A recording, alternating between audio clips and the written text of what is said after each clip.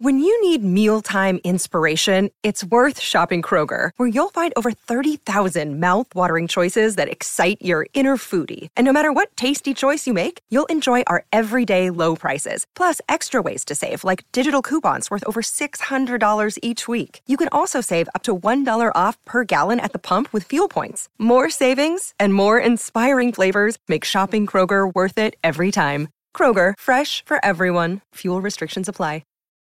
Look, Bumble knows you're exhausted by dating.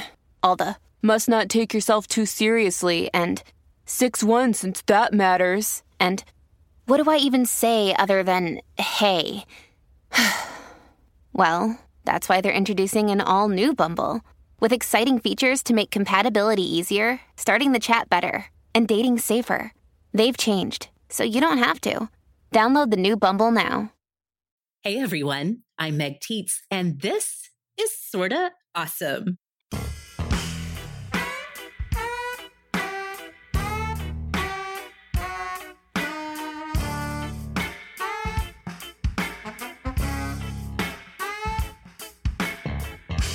Hello and welcome back, Awesomes. You are listening to the show that is all about helping you be smart, strong, and social. We are in your earbuds every single week with all of the awesome that you need to know. You can also find us on Instagram at Sorta Awesome Show or over on Facebook in our Sorta Awesome Hangout group. This is episode 179 of Sorta Awesome. And if you've listened to last week's episode, then you know that this year on Sorta Awesome, our theme is Awesomes Know How.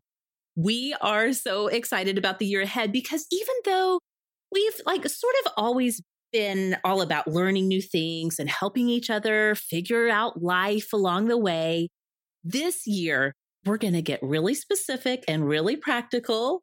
And don't worry, because of course, we'll still be having lots of fun along the way. But my goal, my heart, and my vision for the year ahead is at the end of the year, on New Year's Eve, 2019, that every single awesome will be able to look back and say, oh my goodness, I learned so much this year. Now, because you guys are already the most smart, proactive, thoughtful, enthusiastic people on the planet, I've already started to hear from some of you who've been sharing your topic ideas with me, your guest recommendations. So here's what we're going to do. We want to start collecting those ideas that you have for our Awesomes Know How year. So whether you want to tell us about something that you know how to do and that you're ready to share with the Awesome Nation, or if you have someone in mind who's really great at teaching people how to do a thing, either way, we want you to email us at team at sortaawesomeshow.com. My very awesome producer, Sarah, will be collecting these ideas from you guys so we don't lose track of anything. Trust me, you do not want to trust your ideas just to me because they will get lost, I promise. But Sarah is much more awesome at that than I am. So we're going to remind you through the year, don't feel like this is, you only have one shot to email us. But again, if you want to volunteer yourself or recommend a guest or even a topic to us, just send us an email with the subject line, Awesomes Know How, to team at sortaawesomeshow.com. Okay, this is episode 179. I am joined by the ever lovely, ever curly-haired, ever helpful Rebecca Hoffer of simplyrebecca.com. Hello, Rebecca.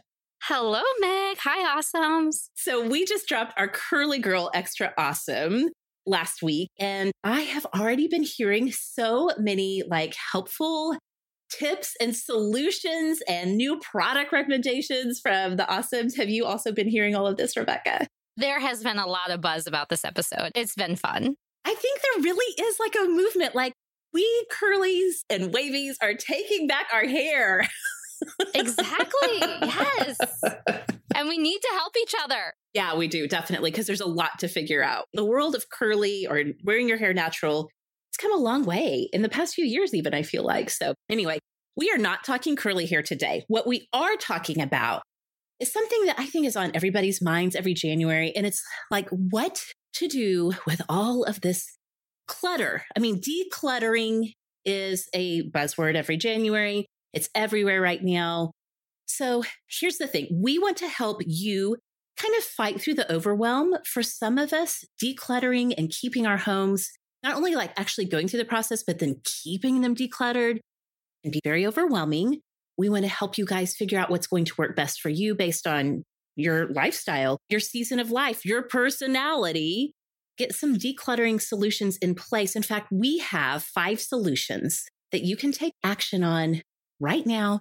Even if you're a perceiving type like me and Rebecca, you're going to be hearing from an ENFP and an ESFP. We're not always known for taking action really quickly, are we, Rebecca? Well, no, we're not. But these are things that even we can do. So we know that it's going to help you kind of like process your thoughts about decluttering and actually go ahead and take some steps towards creating a home that you feel comfortable and peaceful and happy about when you walk through the front door. So we're going to get to all of that in just a few minutes. But first, let's go ahead and start the show the way we always do with our Awesomes of the Week. It's that moment in the show where we share with you about the books, the TV shows, the movies, podcasts, the products, whatever it is that's making life a little bit more awesome right now. So Rebecca, what do you have for us this week? I have a book that I read recently here over the Christmas season, and it was so good. It is a novel titled The Book of Essie by Megan McLean Weir. Okay. It came out in 2018 here in June, and I loved it. I just absolutely loved it. Yay. There's the protagonist, Essie. She's a junior in high school. She's part of a large conservative Christian family. In fact, her husband is a pastor. He's very well known. So well known, in fact, that they became reality TV stars. Oh my, Rebecca, this book was created in a lab and actually written for you. I'm so glad you loved it. I haven't read it, but this is very intriguing. I want to hear all about it. I know. Okay, so I am very well known for my infatuation with reality TV. And as soon as I heard that that was the setup for this novel, I was like, oh, yes, sign me up. I want to read this book. But I will say, even if you are not a fan of reality TV, you can enjoy this book. You don't have to be a Christian to enjoy this book. You don't have to be, if you are a Christian, you don't have to read it and be scared of how they're going to portray Christians. It's just an overall good fiction novel to read. Yeah. You don't have to be in love with reality TV. But that definitely is a huge plot line and moving point for this book. So early in the book, very, very early in the book, not a spoiler at all, we learn that Essie is pregnant. Now, remember, she's a junior in high school. She's not married. Okay. This is very controversial for this extremely conservative Christian home. Obviously, huge problem. So then in the rest of the book is spent figuring out what should be done about the pregnancy, especially in light of their spotlight that's on them with this reality show. Yeah. So you're spent figuring out what to do about the pregnancy while also uncovering family secrets. And there's this manipulative power struggle between Essie and her mother in particular. And as a reader, you can see everything that's happening. But if you were just a casual observer in the family, I think it would be probably really confusing. Like, who actually is in control here? Who actually is controlling everything and calling all the shots? It really was a very good read. It's the type of novel where it switches. Each chapter is somebody else's viewpoint. Oh, okay. Somebody else's perspective. And sometimes I feel like that can be done in kind of an obnoxious way where you're like, I just got really into this person's head. Now I have to switch and learn from this person. But in this case, it's done very well. It's not obnoxious. It's very beneficial even to have these different outside perspectives on what is happening. It was a really good read. Definitely a story that has some grit to it. It's about broken relationships, broken people, manipulation, living in the spotlight.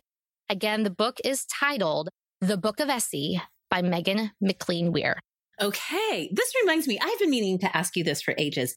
Did you ever read, this was a book that was on my recommendations for summer reading last year. Did you ever read Nice Try, Jane Center? No, I've not heard of it. Okay, I want you to read it next because I think you'll like it. It is also, it deals with this idea of interacting with like real life and reality TV kind of in a little bit more of a microcosm because it's a college-based reality TV that's supposed to be like Big Brother. Okay. And it's really good. So it's called Nice Try, Jane Center. I talked about it last May or whenever we did our books and reading for the summer. It's by Leanne Elke. And I think you'd really like it. It's a very fast read too. And just, I would love to hear your thoughts on it. So I'm going to put in a plug for that again. Okay. I will add it to my list. Thank you very much. Okay. My awesome of the week this week is this is a mouthful, so bear with me. The Cultivate What Matters Power Sheets Goal Planner.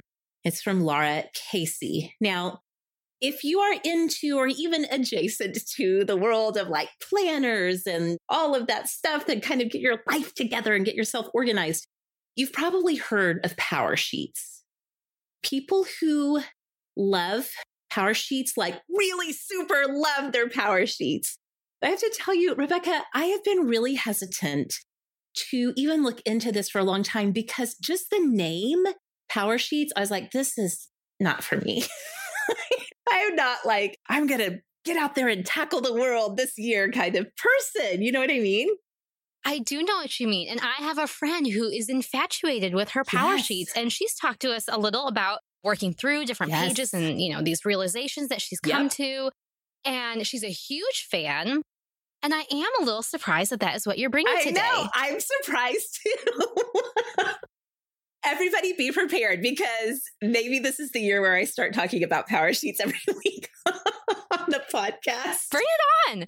I think they sound fascinating. Well, here's the thing. This is why I've been hesitant because again, I was just like, I'm not a goals person. Like I'm not a sit down and write out your goals and do a goal check-in. It's never worked for me. But people that I love and trust, like Laura Tremaine did these last year and she thought it was fantastic.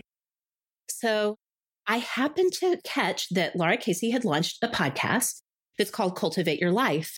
And in the opening episodes of her podcast, it's just her talking so far anyway, in her podcast, she talks about the fact that she also is actually not a natural goals-driven person. And so yeah, exactly. She sort of created a system of understanding how to create your life, cultivate your life. That's her whole thing, but not coming from like a natural, like real power, goal-minded kind of point of view.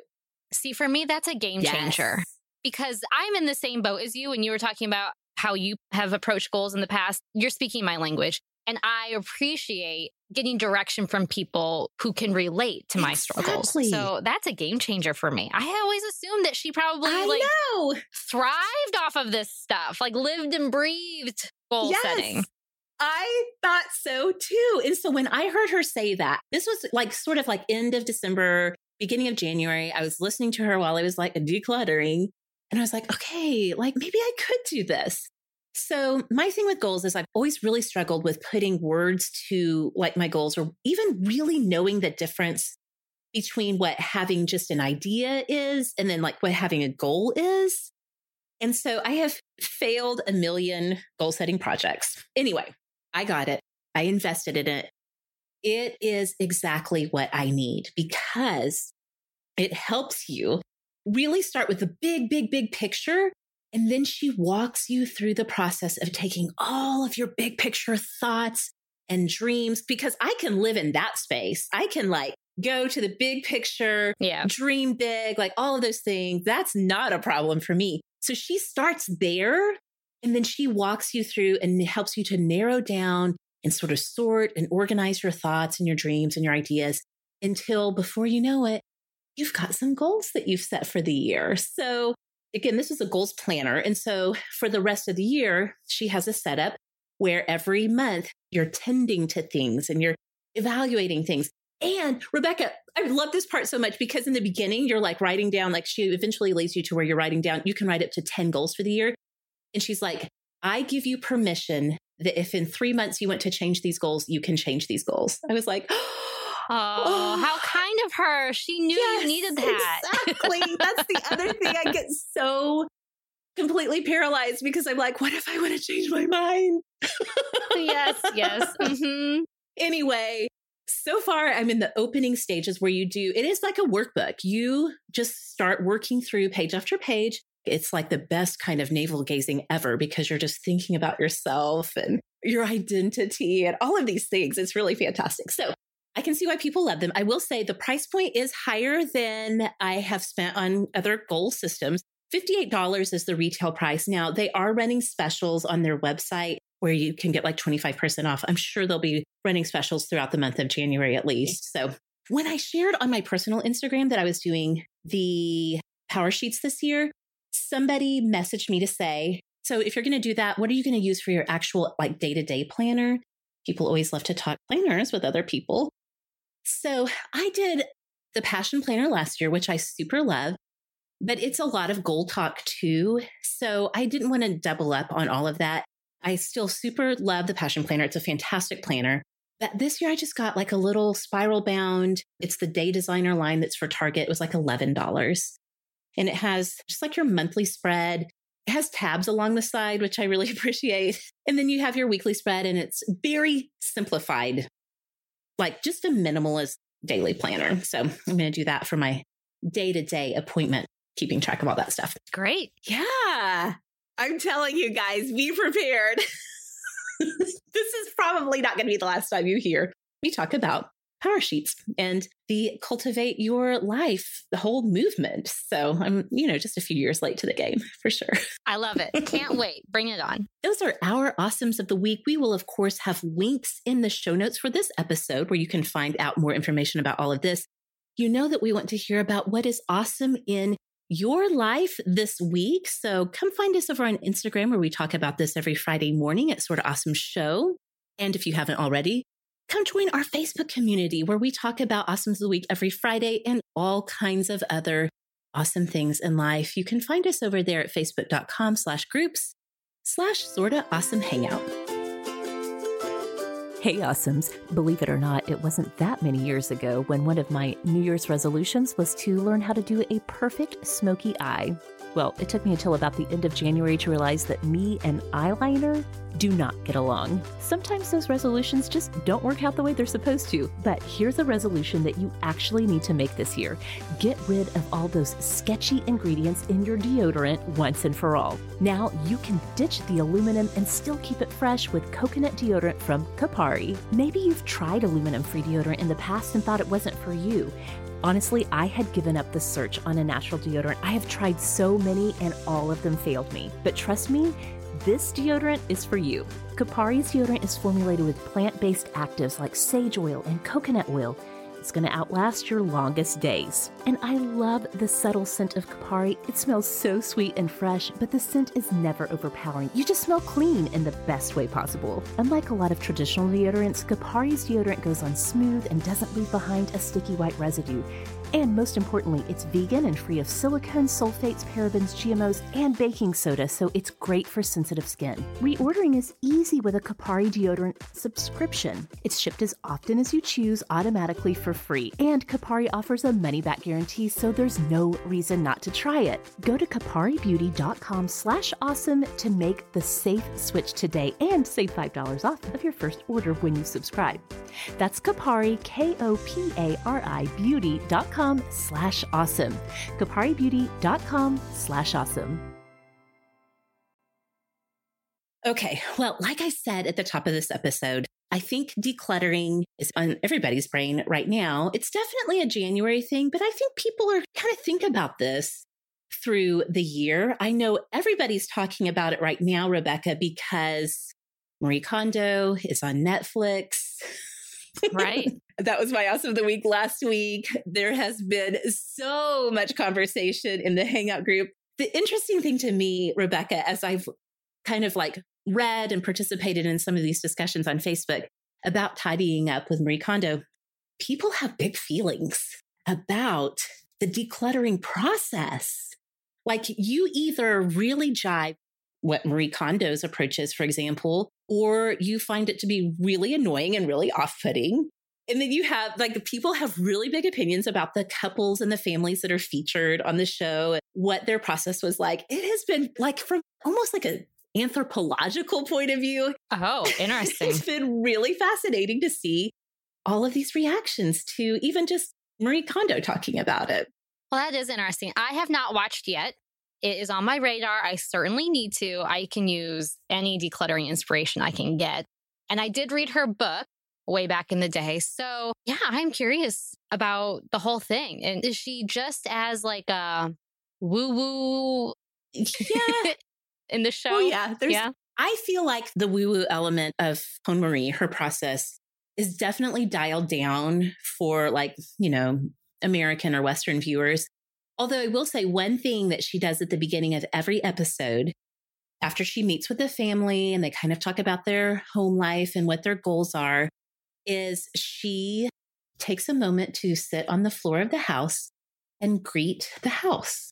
She'll just kind of like move into this very quiet, reverent, prayerful position and closes her eyes, and she invites the family to, sort of like express in their hearts their gratitude for their home. Your face looks so skeptical right now.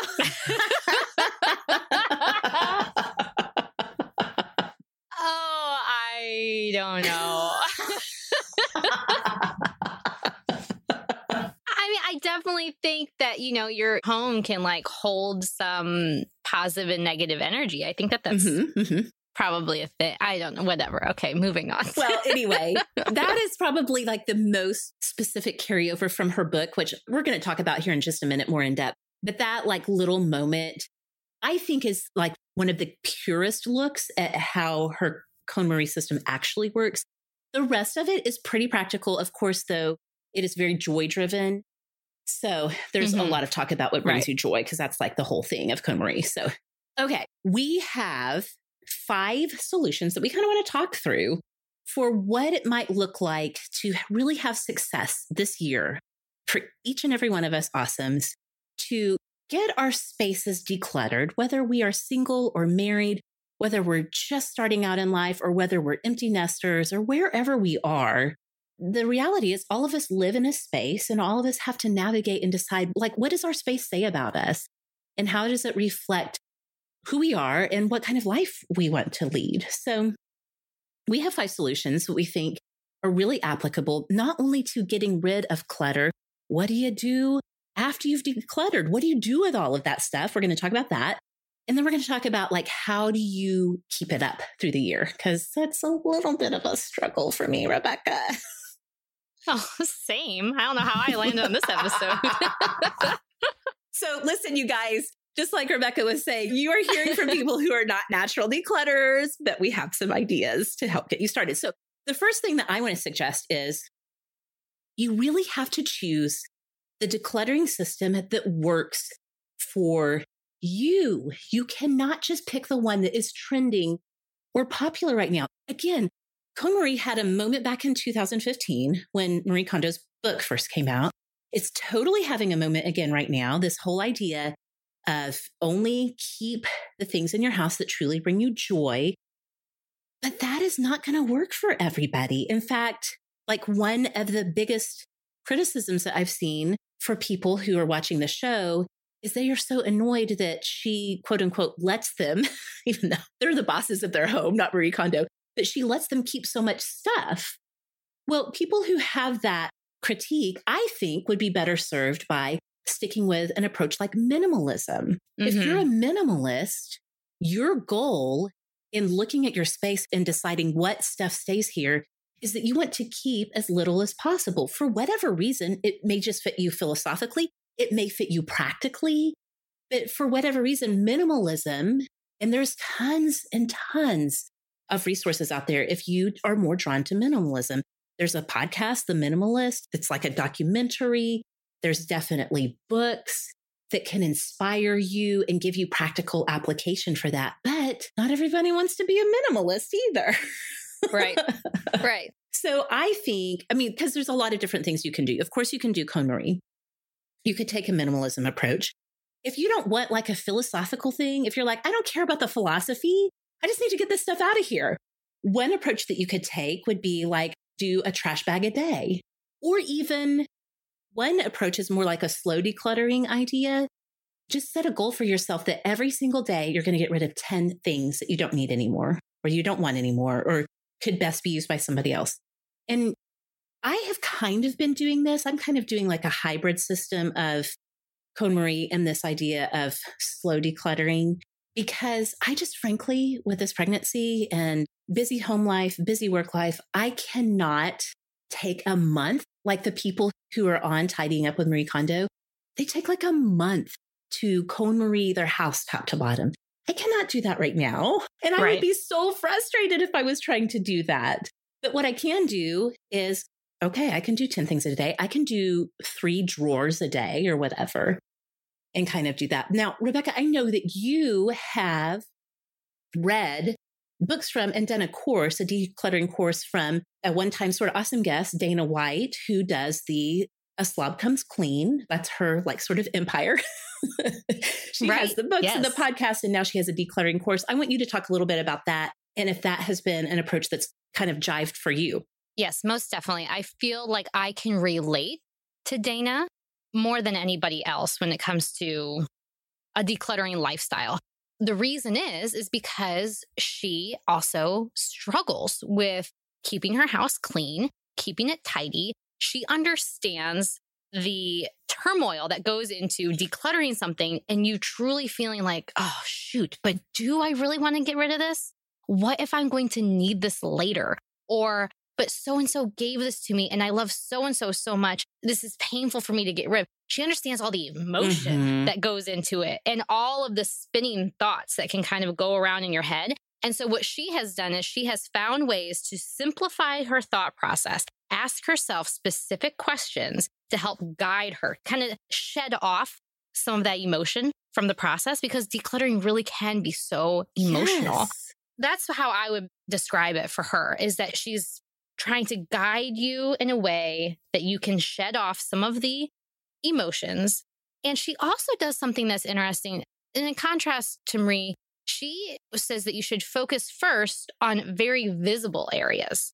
So while Marie's method, you start in your closet, you're literally starting in a room, closed off space, where Dana says, hey, start in the space where you see this every day. You walk past this spot 100 times a day. And how much better are you going to feel emotionally, mentally, all the clarity that you're going to have from eliminating the clutter from this spot, because literally it's in your face all day long. And then, oh my goodness, well, once this space is clear, well, man, now I want to tackle this one and this one and this one. And she really speaks my language. And that's what I really appreciate about her. Now, I will say, although I found some aspects of Marie's method a little suffocating to me, like the parts of her systems and routines, which I'm not very good at consistency. So some of those things felt a little impractical to me. Like when I read her book, like removing everything from your purse every night, or not keeping shampoo in the shower, and these I forgot about that intricate folding methods. Yes.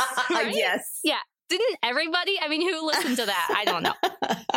But that felt a little suffocating to me. But I did find some freedom in her spark joy philosophy. And I did my whole closet with her method years ago. And suddenly I felt permission to let go of clothing that I simply didn't feel good in. Maybe there was nothing else wrong with it other than it literally just didn't spark joy. And I think that with decluttering, you can take bits and pieces, you know, from all around to find your motivation. But I think the motivation probably is the key for you to figure out what is best for you. So what is your big motivation for wanting to clear out your house? Is it simply because you have so much clutter that it literally is kind of like raising your anxiety level? Is it because you really could use some money and you want to get rid of things that you don't need money, but the idea of saving up money from items that you've sold for something specific, something fun, really is motivating, and you're motivated by money? Maybe that's something. Maybe it is the idea of you are an empty nester and you want to declutter your home for the next generation so that when you move on from this home, wherever it is that you're going, they don't have to deal with it. Maybe that's your motivation. Maybe you just really love a good challenge. And you can Google decluttering challenge and come up with like a million different things. Like you said, like a bag a day. I did one years ago where the challenge was to get rid of 100 items in a month. I mean, if you even just like maybe the competitive nature of a good challenge, or you need the accountability of a challenge, there's tons of options for you. I think narrowing down what exactly your motivation is will help guide you what system you end up pulling from. Yes, that's so good, Rebecca. That is so true. I really do think that that is the key, is figuring out why you want to do it and then kind of finding what's going to align. Because again, like I said, I'm kind of doing a hybrid. The idea of only keeping things that bring you joy, that really appeals to me on an emotional level. But again, practically speaking, there are some things about KonMari that are really difficult because she really does want you to pull everything out as you attack each category. She wants you to pull everything out. And if I were in a different moment in life, maybe I could do that. But the reality is I can't right now. So I'm kind of doing a hybrid where I'm doing a little bit of hers and a little bit of just work through it more like a slow declutter process. The other thing to consider too that we have to talk about is most of us don't live in a vacuum. Most of us share our space with other people in some way. Now, if you're a single person, maybe you're thinking about like how you keep your workspace or whatever, even to some extent, our vehicles, like all of those things, we have shared spaces. I am married to a total minimalist.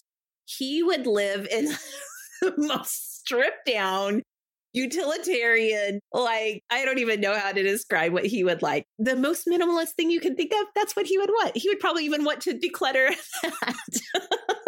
But that man has 4 children and another on the way. And so he's had to, make compromises in terms of the spaces that most closely align with what he wants. So in our bedroom and in the kitchen, because I've said before in the show, Kyle does most of the cooking around here. So the kitchen is really a big workspace for him.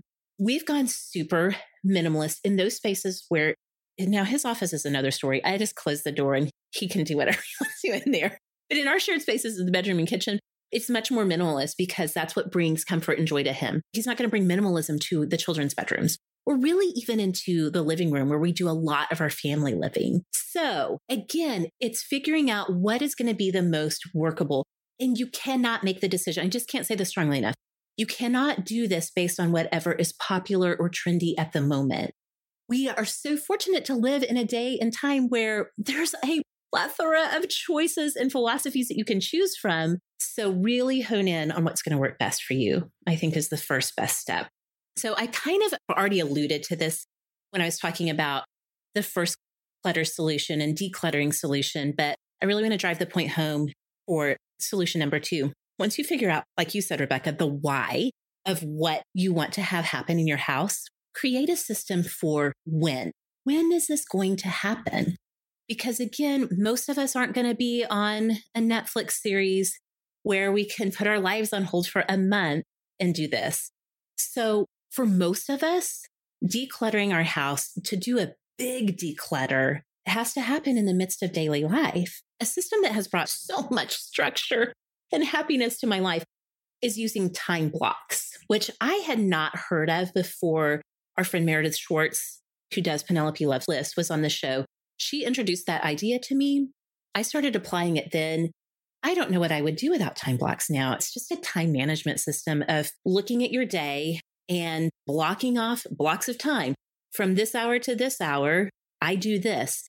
And I think it's so helpful for me because I am so easily distracted that I know, okay, from 9 to 11, I am working on Sorta Awesome. Because I work from home, then even if I get up to get a drink or go to the restroom, I'm not like, oh my gosh, this bookshelf is a mess again. I'm going to have to declutter it right now. Right. Because I will do that. I'm that person. Me too. So for time blocks, it gives me the mental permission and like the mental boundaries to be like, okay, that does need to be dealt with, but it's not right now. That's good. Since I've been doing time blocks, then what I've been doing since the beginning of the year is actually writing in my planner a block of time to do a little bit of decluttering. And that way, it just gives me peace of mind, not even so much to know that it's going to get done, but to know like it's not going to take over my whole day. It's like it's like a bite-sized moment of the day where I'm working on this. And then I'm free to do all the other things of, daily life. So that's what's really been working for me. But maybe that doesn't work for you. Maybe you're like, nope, I would hate to have to do a little decluttering every day. That sounds like torture to me. I just want to do it all in one weekend. Well, okay, good. Make arrangements in your life. Set up your life so that you have one weekend where you can go. See, I could never do this, but you can go top to bottom in your house or, like whatever approach you want to take and knock it out in a weekend or knock it out over, 4 weekends in a month, whatever it's going to be. But so I really do think that deciding when you're going to declutter is a huge part of the solution. Rebecca, are you a little at a time kind of person, or do you like to do a big project? I really am more of a little at a time person. I think it's because I get mental fatigue. I feel like there's a lot of decisions that need to be made when you're decluttering, and decision making is something that I can really struggle with. And I literally just get mental fatigue from it all. So for me, I definitely have to spread it out. Although I have certainly conquered big spaces and said like, okay, I am going to dedicate, this next day or whatever to this particular space, and we're going to get it done. That always goes best when I have somebody doing it with me. Really? Yes. Yes, because when I start to feel like that mental fatigue of, oh my goodness, I could not possibly do this for another second more, then that other person is there with me like, oh no, but like, yes, you can. Like, we're not leaving your house in this chaos. Like, we are pushing forward. My mother has helped me with several spaces in my home. When she comes to visit, she loves having a project. God bless my mother. It's amazing. And she's great. She speaks my language. She knows how my brain works. She's that perfect balance between saving and throwing things away. Like, she can lean both ways. Like, she has told me before, oh no, I think you want that someday. I think you should keep that. And Rebecca, for the love, get rid of that. She's really good at that. But I couldn't do a whole big day without some outside influence. So for me, my lifestyle of decluttering is definitely like bits and pieces here and there. That makes so much sense. Okay, last week I was talking about personality types, organization, productivity. Here's the thing about ESFP. ESFP and ESTP, those two personality types, your primary cognitive pull is towards extroverted sensing. Sensing is a perceiving function. So it's not necessarily about like going out and taking over the world. But the interesting thing is extroverted sensors really like the experience of something. Now, doing a decluttering project, it's not necessarily like about the fun experience, but I think it makes perfect sense that you want someone to do it alongside you, because then it's an experience. Then it's a thing that you're doing with someone. It's not just you by yourself. ESFPs especially are highly, highly social people. And so I can totally see how just the enjoyment of having your mom, or if it's Nate or whoever, I don't know if you and Nate would necessarily find decluttering together to be fun. Maybe not. Might get a little tense. Or even if just a friend. I mean, my daughter, AJ, I'm convinced is an ESFP. I know she's only 11 and probably I shouldn't be typing her right now. But she's the kind of kid that she wants someone to come talk to her while she takes a bath. Like, she wants someone to be there with her, and it turns into an experience no matter what she's doing. Okay, this is so funny because I cannot think of a time that I have decluttered something without taking pictures for my blog, which maybe the blog post never even got published. Maybe I didn't even do it, but taking before and after pictures for my blog, putting it on my Instagram stories, sending a complete documentation of the photos and the process to my girlfriends on Voxer. Like, I have not had a single decluttering process that I did not make social. Oh my gosh. I love it. I love it. I love it. That's so fantastic and so classic ESFP. The ESTPs actually are going to be the people who are going to like probably pay someone or manipulate someone into just doing it for them. But for an ESFP, because they're so highly social, if they can invite people into the process, again, to make it an experience, then even though it's not fun, they can like motivate themselves to do it. So that's perfect. Yes. I love it. That makes so much sense. So, so fun. I'm going to start talking about personality stuff at any given moment. Bring it on. That's what we're here for. Hey, Awesomes, it's winter. Do you have cabin fever yet? I know I do. This is the time of year when you just want to bust out of the house and maybe take a brisk walk around the neighborhood, or go to your local gym and Zumba all your cares away.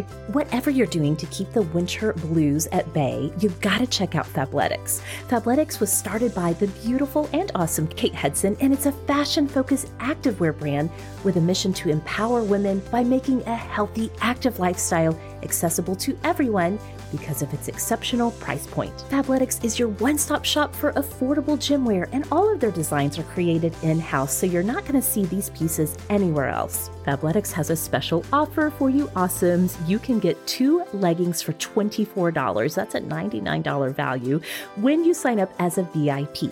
Just go to fabletics.com/awesome to take advantage of this deal now. It's fabletics.com/awesome and you get 2 leggings for $24. I've loved everything I've gotten from Fabletics. Their printed leggings are so cute, and their hoodies and sweatshirts really keep you warm even in the winter weather. If you've never tried Fabletics, I highly recommend starting on their collections page. You can see all of the trending pieces.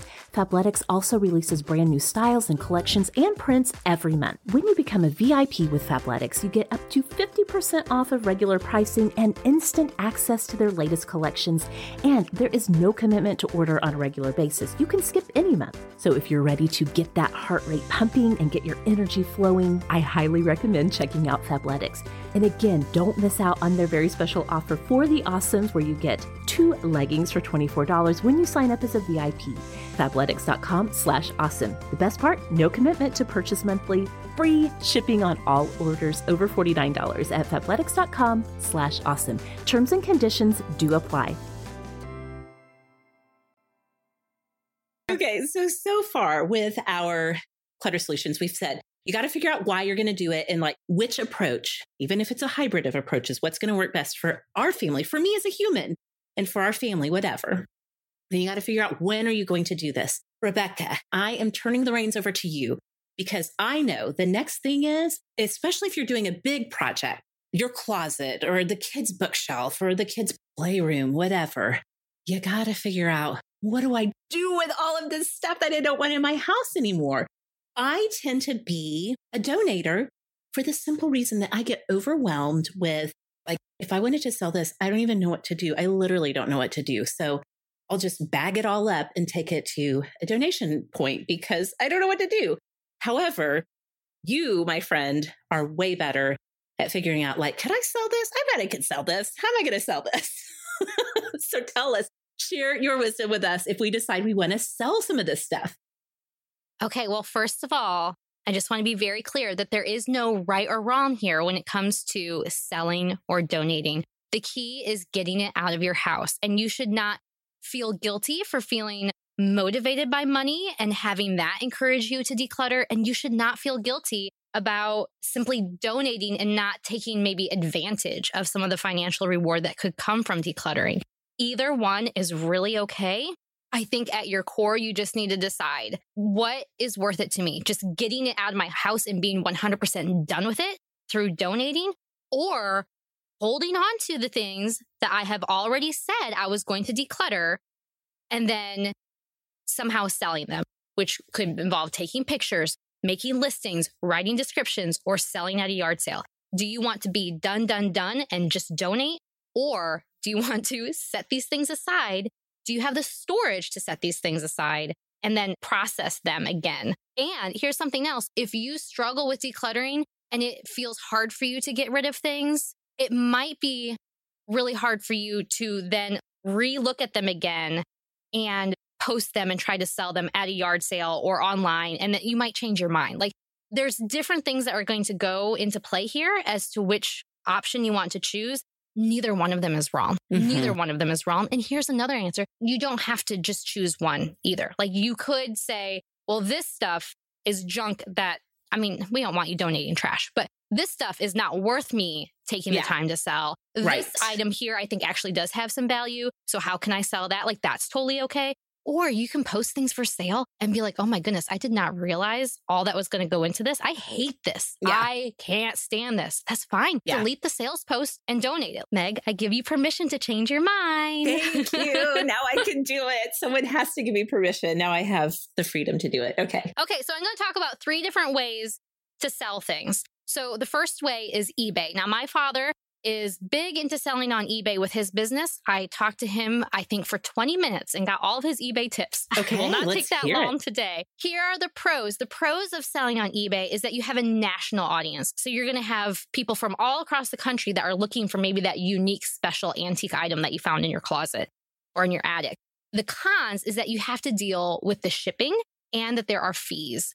So eBay will take between 11 and 15% of your sales. So you have that to consider. Here are some tips. When you want to sell something, if you're curious as to whether it's worth it to sell it on eBay, you want to search for the item that you're going to sell on eBay. And then you want to look and see how much other people have received for that item, not how much their starting prices or listings that have not yet sold. You don't want to know just what people are asking for. You want to see what did they actually sell for? Because somebody might be asking $100 for this unique coin, but really in reality, the last person to actually sell that same exact coin only got 20 for it.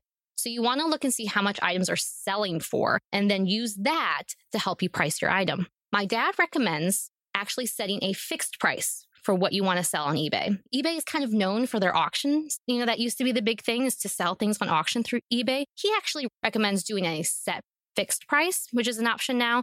And you can set it so that it automatically renews every 30 days. He says, start with a higher price. And then after a few days or after a week or two, or after that first 30 days, you can go back and look. You can see the analytics of how many people are actually looking at it. If nobody's looking at it, your price is too high. Lower your price, and then it'll renew again for the next 30 days. So you can start higher and then look and see and lower the price.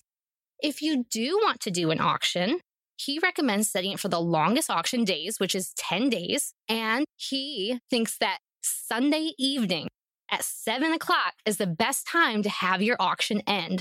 And here is why. He says that people will find your item. They'll be thinking about it throughout the week.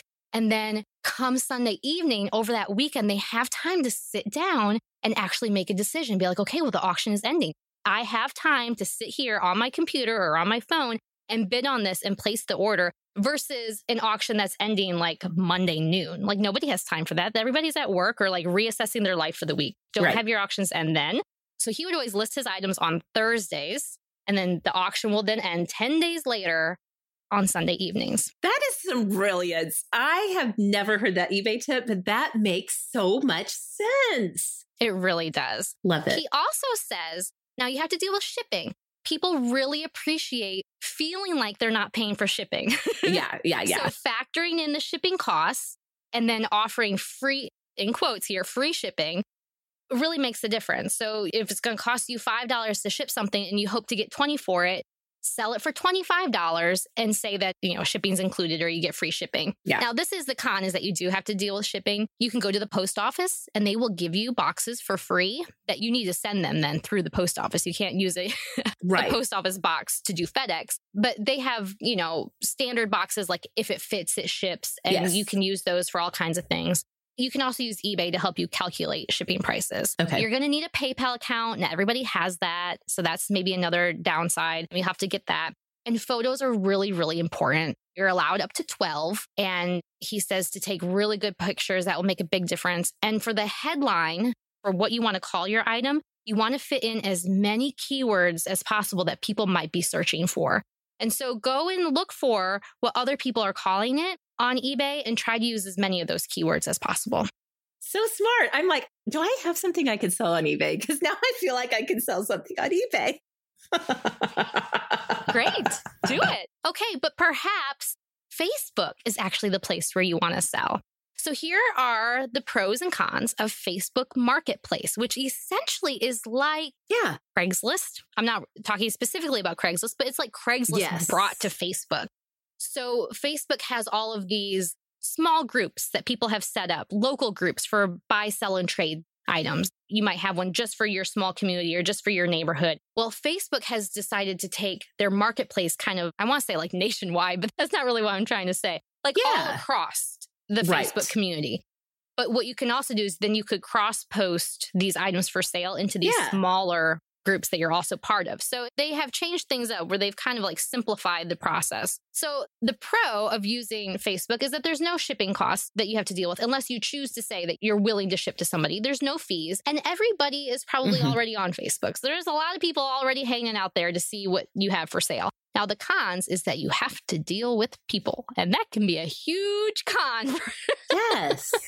So first of all, in dealing with people, you need to decide how you want to interact with people. Do you want to meet somebody in a public place to do the exchange of the item and the money? Or do you want to do something more like a porch pickup, which personally is what I opt to do. I tell people I will have it on my porch.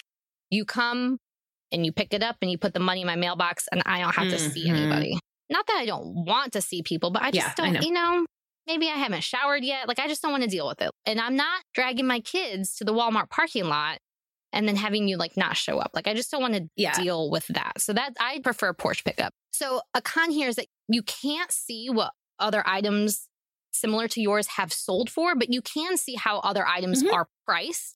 And so I would say just search for what you want to sell and then try to price things accordingly. Again, the pictures are really important. The first picture that you select will be your cover image, and those are automatically cropped to a square on Facebook. So you want to keep that in mind when you're taking the picture. Maybe even take it in like a square option because some important details might be missing. And think about, does your first picture clearly show what it is that you're selling? So for example, a while ago, I was selling maternity clothing and I wasn't getting any interest in it. And what I did then is I took a picture of myself wearing a maternity shirt and I like cropped it down to a square and like cropped my head out. And you could see, oh, this is a pregnant woman. These are maternity clothes, where before it just looked like, oh, it's just like a shirt. Like, what's so special about it? So think about that when you're posting your picture. And then I really encourage people to post clothing in lots.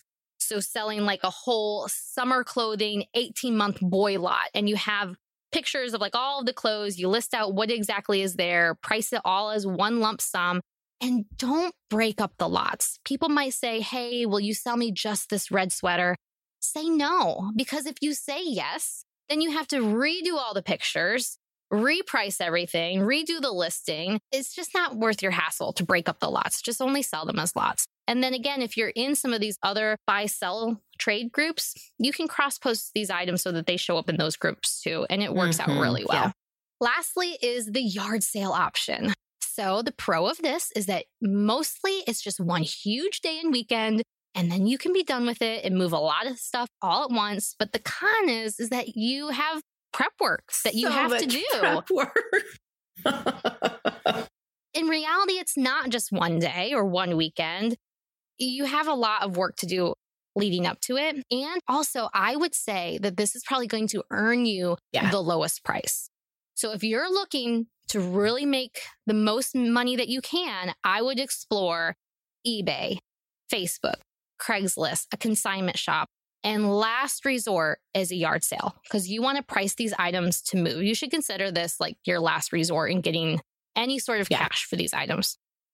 So my tips here are research when to do it. Which days of the week are popular in your area? When is there a neighborhood yard sale? And those I would highly recommend joining up with to maximize the traffic that you would receive when at all possible. Collect items to sell over time. When you're thinking about doing a yard sale, you might be really motivated to be like, okay, I'll do a yard sale. I'll declutter my whole home in like 2 weeks and have a yard sale 2 weeks from now. That's just going to be really overwhelming. I recommend having a box set aside in your attic, in your garage, in your basement, where as you are decluttering things over time, you put them in the yard sale box. So you can plan your yard sale and certainly declutter for your yard sale, but you don't have to do all of that all in 1 month, because that's really going to burn you out, I would think. Yes. And as you're decluttering, organize those items as much as possible. So if you're getting rid of a lot of books, maybe try to put all the books in one box up in your attic together. And if you're decluttering children's clothing, instead of just throwing all of the outgrown clothing all into one big bag, save yourself some time. Your future self will thank you if you have things separated out. Well, these are the girl clothes. These are the boy clothes. This is 18 months. This is 24 months. You will be so thankful that you did that on the back end rather than trying to do that on top of everything else that goes into your yard sale. And I would say price things over time, at least 1 week, if not 2 weeks before the yard sale. For me, when I did this, it really helped with my mental fatigue. When I would start to get overwhelmed trying to price things and feel like, oh my goodness, I don't want to do this anymore. Then I stopped, because my yard sale wasn't like boom the next day. I had given myself time. I stopped. Yes. And that made the entire process so much easier. And then, of course, price things to sell. As low as you can go, just get it out. And even maybe perhaps the most important of all is have a plan for those yard sale leftovers. What are you going to do? Because there's going to be things left over. So here are your options. 1, you can donate absolutely everything. Box it all up. Don't even look at it. Drive it right to thrift store right then and just be done with it. Option number 2, box it all up. It's already priced. Put it back in the attic. Pull it out again next year. Do this on repeat. And maybe some of those things will sell again next year. Maybe so. That's the way my sister-in-law does it. She loves it. She has a collection of things that she just, if it doesn't sell this year, it might sell next year.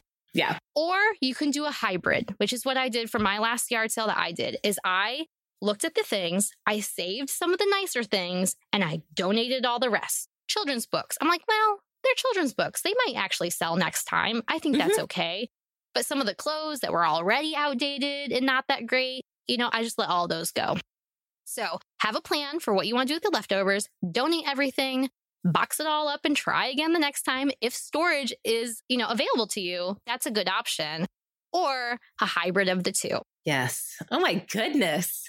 Truly, Rebecca, my mind is like the wheels are turning. I'm like, what could I actually sell around here? These are so practical and so helpful. It makes it feel not so overwhelming for sure. So thank you for all of that. You're welcome. Okay. So here's the thing. We've decided why we're doing this. We figured out when we're doing it. Then we figured out what to do with all of this stuff. So now, ideally, once we've worked through the first 3 solutions here, our home is kind of where we want it to be in terms of decluttered. So now you've got to create a maintenance system that works for you. And again, this is where I get tripped up so often because I kind of like ride the high of a decluttered home for a while. And I kind of get clutter blind because I think, oh, it's okay. It's just like one little thing, but we just did the whole house. What's one little coat that's not in the right place or whatever. Right. When the whole house looks great. But that is the key. That's the downfall, is when you aren't keeping up with. And when I say you, I mean me. No, you mean me too. You do. Because it applies. It really does. So we have to figure out, how do we set ourselves up for success in terms of clutter maintenance? Because here's the thing. We can't freeze time. There's going to be more things that come into our house. There are going to be things that we still have to make decisions on. I was watching one of my favorite Instagram accounts. I've mentioned her before on Sort of Awesome. Her name's Catherine Whitaker. Her Instagram handle is kwhitaker96. I'll put a link in the show notes. She has like 6 kids, and she is definitely one of those naturally organized people, but she's constantly sharing ideas on Instagram for, like, especially right now, all the declutter stuff. She said something that I thought was fantastic, because it was dealing with kids' stuff and toys, especially. We've probably all heard the idea, when one thing comes in, like, get rid of one thing. So if they get new toys, like, get rid of one. She's like, no, that's not enough with kids' stuff, especially if you have a lot of kids. When one thing comes in, get rid of 2 things. That's a really good way to stay on top of that. And I was like, that's so smart. So it's almost like if you can convince yourself and get into that mind space of like taking the extra step. So that's like getting rid of one extra thing than you would think you would need to do. But you could apply that philosophy in any space. Like, okay, I'm looking at the kitchen counter. There's, a couple of things that are out. No, take the extra step, get it completely cleared off again, and kind of figure out, what does this look like? Are you going to be a person? My thing is in the kitchen, because it's a pretty small space for us, I like to get that thing decluttered and cleared out every night as we're doing dishes and just like shutting down the kitchen, because that is one of the places in our home where it just piles up and piles up. If you like, just blink your eyes. Then there's stuff on the counter again. Then, the junk drawer is like literally spitting papers and batteries out onto the floor every time you open it. So in the places that are sort of like the clutter hot zones, like, take the extra step, be a little bit more proactive than you need to be. And again, figure out, what does the schedule look like? Am I a daily person? Am I a Saturday morning? We all deal with all of our own clutter kind of family. Figure out what it is that's going to work for you. Another solution that I really like, because it really speaks to the fact that when you live with a lot of people, there's a lot of stuff. And it's the idea of establishing a clutter preserve, sort of like a wildlife preserve. but it's like a clutter preserve. There's going to be one spot in this room where clutter can pile up. So maybe in your bedroom, you have, like when you undress at night and get your pajamas on, you have clothes that you wore during the day. They're not super dirty. They go on the chair, right? They go on the chair. Yes. Yes, that's what I was going to say. Everybody needs a chair. Doesn't everybody have the clothes chair in their bedroom? I do. That's what I'm talking about. So there's not clothes strung all over the bedroom at the end of the day, but there's like one chair where you can throw the stuff. Another example, we don't have a coat closet in our house. So I got a coat tree during the winter with 4 kids. There's coats, there's backpacks, there's shoes. So I have a coat tree in one corner, but there's a chair next to it. And so for the twins, especially who can't reach to the top of the coat tree, I just tell them, we just call it the coat chair now. I'm like, just throw your coat on the coat chair. Maybe I'll hang it up later. Maybe I won't, but it's not, in the middle of the living room floor. It's not in their bedroom. It's in a place. So if you can create a clutter preserve, it's this idea of like, okay, there's going to be clutter. Maybe you have a spot where all of the mail goes and maybe it piles up a little bit, but that is the spot. And so when it comes time to, again, whether you're a daily, a weekly, whatever person to hit those hot spots, at least it's all in one place and not strewn all over the house. Yes, that makes sense. So, Rebecca, I know you have a fantastic system for dealing with kids' toys and how you kind of cycle through them. I was wondering if you could give us a rundown on that real quick. Well, sure. I am a huge fan of setting up a toy rotation system. So basically what that means for my family is that the bulk of the toys that my children have fit into 4 different storage bins. They are numbered. I keep them in the basement and we rotate through them. And when I bring out a new bin of toys for my kids, they're suddenly so excited to play with this toy that they haven't had access to for, X number of weeks. And it's kind of like Christmas morning all over again. I find that it's less for me to clean up and for them to clean up and maintain. And it also renews their excitement. I found that my kids weren't playing well with their toys. Is that even like a thing that you can say that yes, it definitely is. Yeah, I get it. You're not playing right. But I think as parents, you know what I mean? The play ends up dumping all the toys everywhere without actually playing with any of them. Yes. So I set up a toy rotation system that I've been using in my house for several years now. And I really, really do like it. It has been a huge benefit. Now, the big question that I get about this is, how do you set it up? So it really is not that complicated. First, you want to identify what you want to keep out all the time versus what you want to rotate. So things that I don't rotate for my kids are things like books. Most of the art supplies are out all the time that they would have access to, precious stuffed animals and dolls, for Pete's sakes. Of course, we're not putting those in the basement for weeks on end. And then any maybe really big favorites. And I don't mean physically big, although that can apply too. But the things that your kids are really into right now that they're going to every day, like the Legos, the Barbies, the Thomas the Train set, things that you really are going to want access to all the time. So then once you've identified the things that you're going to leave out all the time for your kids versus what you're going to rotate, gather all those toys that you're going to rotate and gather all the toys. You're also going to want a trash bag. You're going to want some sort of donation or yard sale box or box of things to sell.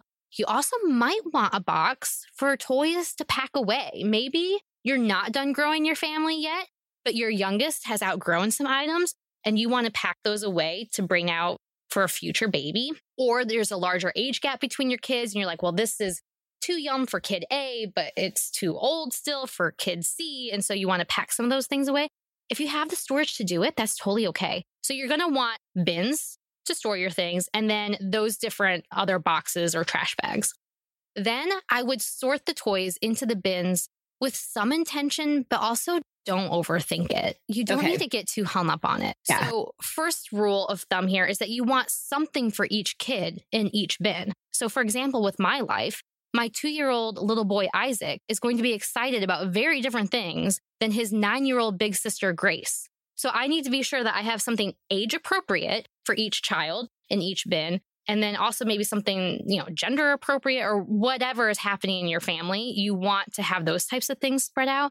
And then also spread out the different types of toys across each of the bins. So you don't want one bin that maybe has 10 puzzles in it. Instead, put 2 puzzles in each bin. And that could also apply to things like cars and trucks or pretend play items in each bin, like dolls or stuffed animals, maybe the little people sets. You want to kind of spread those things out. And so you pull out a bin of toys and it might be a truck that's in that bin. And you had a truck in the last bin, but this is like a new truck. And so they're excited about it again. Truck, yes. You know what I mean? Yes. Yeah. And so that's how I would do it. And then, of course, you need a place to put these things.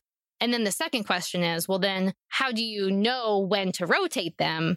And for me, I'm not much of a schedule type of girl. Really? Yeah. So I have no schedule and I have no concept of time. I also suffer from time passage awareness disorder. Yes. So I don't know how long it's been since the last bin was open. If you want somebody to tell you how often to rotate your toys, then I would say once or twice a month would probably be great. Okay. If you don't want to put something on your calendar or schedule and you just want to go with the flow more, then follow the lead of your children. When they start acting bored. Yes. Then you want to rotate. This doesn't have to be a secret that you're doing this. If they are asking, can we get out a new bin of toys? Then get out a new bin. Yeah. You might also find that you want to rotate more in the wintertime than in the summertime when you're stuck in the house more often. So I would say that toy rotation is really good for kids ages 0, up through 10, maybe even a little bit older. But, as kids start getting older, they start playing with toys less. Their play just kind of looks different. Yeah. They're better able to manage their toys and organize themselves. And so I actually talked to my daughter, Grace. I just completely rehauled my toy rotation system right before Christmas. And I talked to my daughter and I said, hey, I just want you to know, when you think about what you play with and what you like to do a lot, those are things that aren't always in the bin of toys. So I'm going to keep doing the toy rotation. And there's something for you in each bin. There's not as many things. My daughter's 9. I feel like she got it. I think she understands. If you have all just elementary age children, this probably wouldn't be a good fit for you. But if you have younger children, then I think this could be something that would really benefit you and them. I love that. And I think it is such a practical way to say, okay, this is the reality of where our family is right now. And this is what we need to do to keep a little bit of sanity in terms of how much stuff we have out all the time. It's a totally workable solution that doesn't, necessarily go all the way to getting rid of all of the toys. So yeah, I think that is such a big key. It's just figuring out what's going to work. And then maybe even offer yourself, if you're one of those people who kind of needs external motivation, think about okay, Saturday mornings are going to be our put everything back in its home where it belongs time. And then we go do something fun as a family, figure out a way to build it in, make it a routine, make it a habit, which is kind of boring. But honestly, in terms of maintenance, you kind of have to make it a habit. The last one I wanted to talk about in terms of a clutter solution is I think that many of us are going to find as we really are working on moving out stuff that we don't need and don't want in our homes, that it starts to motivate other areas of our lives. So I'm just going to leave you with this last thought. Think about ways that you can declutter digitally. I was just saying on the episode last week, one of the few parts of my life that's consistently pretty well organized is my digital life, right? Because it's easier in some ways. And also it's just mine. It's nobody else's stuff. What's on my phone and what's on my laptop. It's just mine to deal with. And I don't have to, I don't have to take anyone else's opinions or desires into consideration. But one tip cluttering digitally that is so smart is what Laura shared with us when we were talking about digital solutions last year or the year before, whatever year it was, sometime on Sort of Awesome, was the idea of deleting the pictures at the end of the day so that you're only keeping your best pictures. I totally wrote that down as to talk about here is Laura's daily delete. I feel like that is just revolutionary. Daily delete. Yes, it really is. You might start thinking about how can I declutter my schedule? What am I doing? What's on my schedule that I actually have just been hanging on to? And it's kind of just become clutter in my life. Another big one that I personally am working on right now, and maybe is on a lot of people's minds here at the beginning of the year, how can we declutter our finances? What are the things that we're paying for monthly that are services or whatever that just frankly, I don't know, we don't need it anymore? How can we declutter that? Or we've had this really big budget item for a long time. Is there anything that we can do about this to bring this part of our budget down? Which once you kind of get in there and start digging around and doing the work of it, is kind of liberating to be like, you know what? My finances needed a good decluttering. And it feels a lot cleaner and a lot clearer space in here in the old checkbook. Not that many of us actually keep checkbooks anymore. I wrote a check just today. The only time I write checks are for like kids' activities, like buying T-shirts or like buying the yearbook. Yeah, it was a school fundraiser that I wrote the check for. Yeah. Well, another option that you had said was decluttering your meal plan. When I was thinking about how would you declutter a meal plan, I was thinking I have a blogging friend. Her name is Bonnie Greiner. Her blog is Mom by Example. For over 10 years, she made the same 20 meals every single month for her family. Isn't that impressive? I don't know if I would want to do that, but it got me thinking, you can take extreme action, you can decide, no, I've been thinking too much, too hard. Because I think with meal planning, sometimes you just think too hard. My friend Donna from the blog Hey Donna, she has a little workbook on how to do monthly meal planning. So she does all of that thinking all one time instead of 4 times a month. She's doing it all at once and planning it all at once, which, I mean, that to me is like the epitome of decluttering a meal plan. Let's simplify it. How can we? Yeah. I mean, I think that's really the thing. A lot of our clutter solutions are about simplifying, about streamlining, about just, like you said, taking decisions away. We all have so many decisions to make anyway. So I think that this could be a year where we do look around at our lives like, how can I simplify this? How can I make this actually easier for myself? So those are great ideas and good examples. Okay, awesomes. We want to hear from you. What did we miss? Did we just totally not talk about one of your favorite clutter solutions, or did you learn something new? We know that lots of you awesomes know how to declutter and keep it decluttered. So we want to hear all about that. Rebecca, remind people where we can find you all around the web. Well, you can find my blog at simplyrebecca.com, where I talk a lot about parenthood and homemaking, ways to save money and live a green lifestyle. And then you can also find me on Facebook and Instagram at Simply Rebecca. And of course, I also just want to say that there is a lot that we talked about here. I would highly recommend visiting the show notes for this episode. There's going to be a lot in there about the different decluttering routines and systems, and more things about toy rotation and this monthly meal planning, and all kinds of things will be in the show notes for this episode. Definitely a good one to check out the show notes for. Remember, you can always do that at sortaawesomeshow.com. If you want to find me on social media, I'm at sortaawesomemeg. The show's over on Twitter at sortaawesomepod. You can find us anytime on Facebook at facebook.com/sortaawesome. Thanks so much for listening, and we'll see y'all next time. Sorta Awesome was created and is hosted by me, Meg Tietz. Sarah Robertson is our assistant producer, and production collaboration comes from Kelly Gordon and Rebecca Hoffer. Kelly Gordon is our digital media producer, and we are so thankful for the ongoing support from our listener supporters. Music is provided by the band Prager. You can find more of Prager's music at pragermusic.com.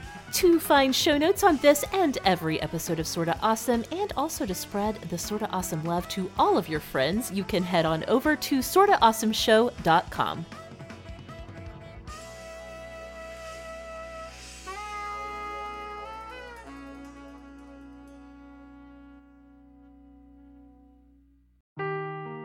Seeking the truth never gets old. Introducing June's Journey, the free-to-play mobile game that will immerse you in a thrilling murder mystery.